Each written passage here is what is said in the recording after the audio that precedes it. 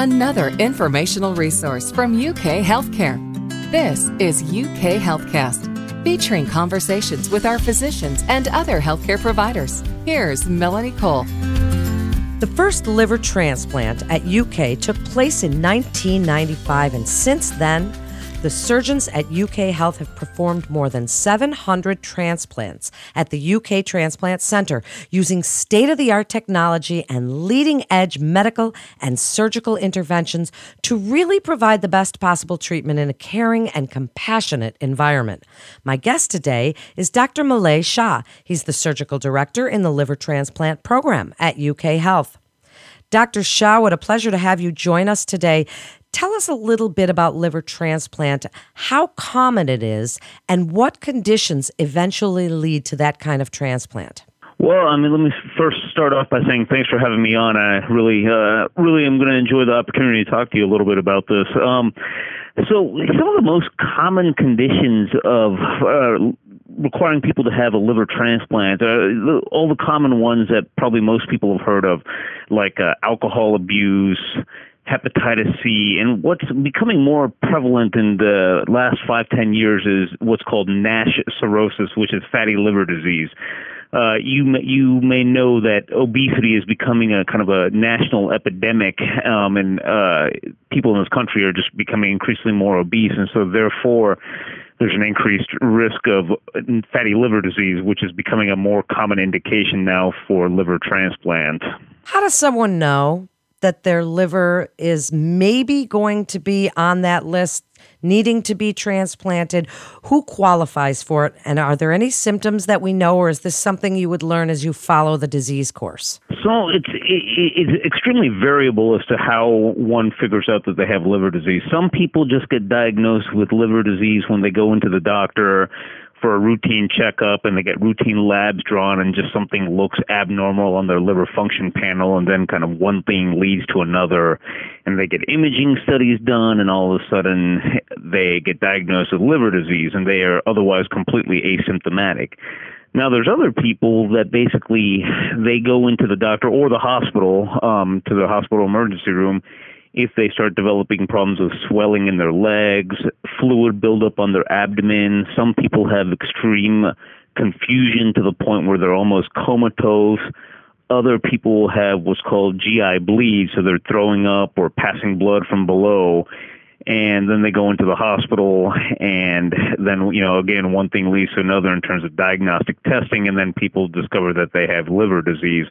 And so then whatever the case may be is that then they get referred to a liver transplant center like ours, either as an inpatient or outpatient basis, and then we evaluate the patient to see do they need a liver transplant. Now, the ones that are kind of obvious are the ones that are what we call decompensated, which is they have ascites, all the fluid in their belly, confusion, they're jaundiced, things like that. And that's more obvious that they need a transplant evaluation. The other ones that are feeling well, that really just kind of got discovered by accident, those not all of them need liver transplant. So it's just kind of done on a case by case basis as to who needs a liver transplant, who doesn't need a liver transplant. And the one objective criteria we use is something called a MELD score. It's MELD, MELD. And it's just, we basically calculate the score based on laboratory parameters. And so the higher the score is, the sicker the liver is. And so it's not the way we decide is as I said, is that we evaluate patients on a case by case basis, but it's not, there are objective criteria we use to determine who ultimately needs a liver transplant. Well, thank you for explaining that. So, Dr. Shah, what can a patient expect once they've been placed on that transplant list? Tell us about the wait list experience, and how is that time calculated? Well, so once we work up patients, and when I say work up, we do echoes of their hearts, pulmonary function tests to make sure their heart and lungs are in good enough shape to withstand a liver transplant operation. And provided all of that checks out, we put them on the waiting list. From there, it just kind of becomes a waiting game. And unlike kidney transplant, liver transplant doesn't have a certain amount of prescribed time to be on the wait list. Basically, the sicker you are, the higher priority you are for a liver transplant, which is actually the way it should be. rather than just saying, oh, if I'm really sick and I just got put on the list, I have to wait 6 months or 1 year. Rather, it's, again, the spot on the list is determined by what the MELD score is, which can change positively or negatively over time. While the patient's on the list, basically they're just living their life as best as they can, trying to stay as healthy as possible. They come to our clinic anywhere from every other week to every 3 months, just depends on how sick they are. And they'll see our hepatologists, who are liver doctors, who are participating in their, basically managing their liver disease and keeping them healthy enough to and live long enough so that when a liver is available, they have an opportunity to get a liver transplant. Dr. Shah, how do you find a donor and the right donor for someone? So basically, organ procurement agencies, the organization is called CODA, they basically get referrals from other hospitals. Say like somebody goes into a hospital with a catastrophic injury that they can't recover from, and then basically a local hospital, whether it could be UK hospital, could be Baptist hospital down the street, at any hospital, they will make a referral to CODA, and then CODA will explore whether or not this potential candidate is a candidate to donate kidneys, liver, heart, lungs, whatever. And they're the ones that make the approach with the family. And when a family is gracious enough to donate an organ to help other people, which I think is an amazing thing, because if you think about it, someone dies and their loved ones in a time of personal tragedy are thinking enough to want to help other people, and that's an amazing thing. And so when they do that, CODA starts evaluating the donor, looking at blood type and checking labs and things like that. And once they do that, they basically run what's called a match run list. And so for a liver, it's strictly just based on the blood type. And so if the blood type is compatible, then patient Joe Smith or Jane Smith, obviously I'm making up names, if they show up on the list, then CODA will call us saying, hey, we have a potential liver available. And they'll go through the donor information with the transplant surgeon on call. Sometimes it's me, sometimes it's one of my other partners. And as long as we find that the liver is suitable and the donor is suitable, then we accept the organ. And then one of my partners will go do the procurement, meaning go get the liver, and then I'll start the liver transplant. And then they come back with the liver, and we put the liver into the recipient. Isn't that just absolutely amazing? One question many patients want to know is about rejection and how long a transplanted liver can last. What's life like after the transplant for them, Dr. Shah?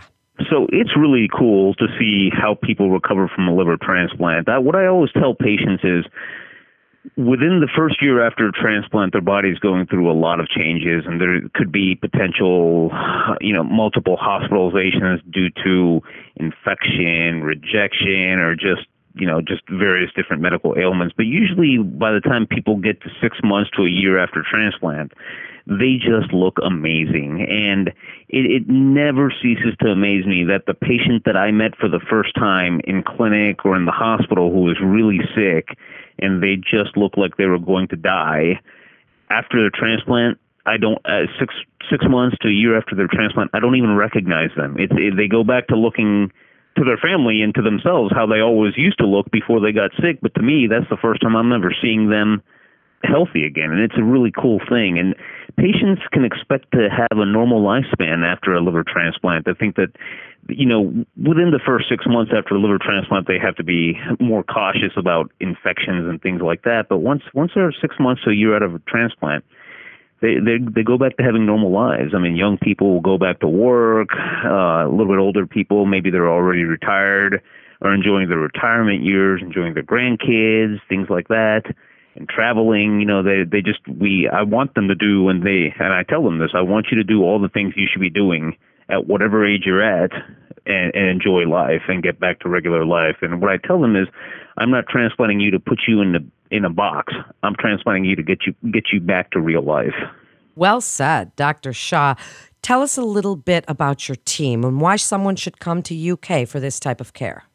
Our team is great. I think that the reason anybody should come to UK. I mean, there's a lot of transplant centers out there, and I will never say anything bad about other transplant centers because we all are working hard to take care of the patients we have, and everybody's doing as best of a job as they can.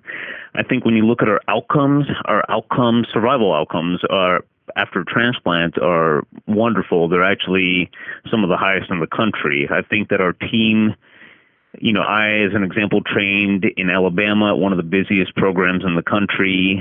My boss trained at Miami, which is in transplant circles known as one of the historically busiest liver transplant programs in America. Other partners of mine have trained in Michigan, at the University of Pennsylvania, and so we bring just kind of a very diverse practice and education from so many different places, and we've been trained by so many very world-renowned people that are just operative superstars and excellent clinicians and good human beings. And so I think that's the benefit of coming here, is that the surgical care a patient receives is going to be second to none.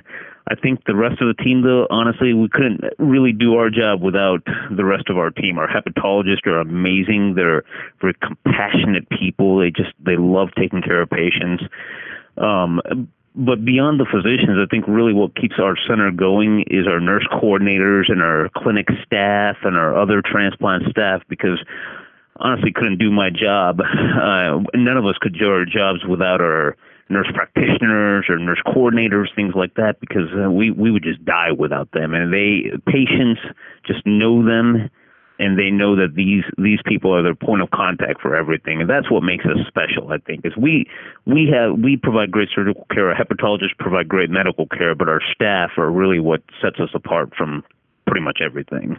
Well, that certainly is a comprehensive program. Thank you so much, Dr. Shah, for joining us and sharing your incredible expertise with us today. That wraps up another episode of UK HealthCast with the University of Kentucky Healthcare. For more information and to get connected with one of our providers, please visit our liver transplant program page at ukhealthcare.uky.edu. If you found this podcast as interesting and informative as I did, please share on your social media, share with friends and family, and be sure not to miss all the other fascinating podcasts in our library. Until next time, I'm Melanie Cole.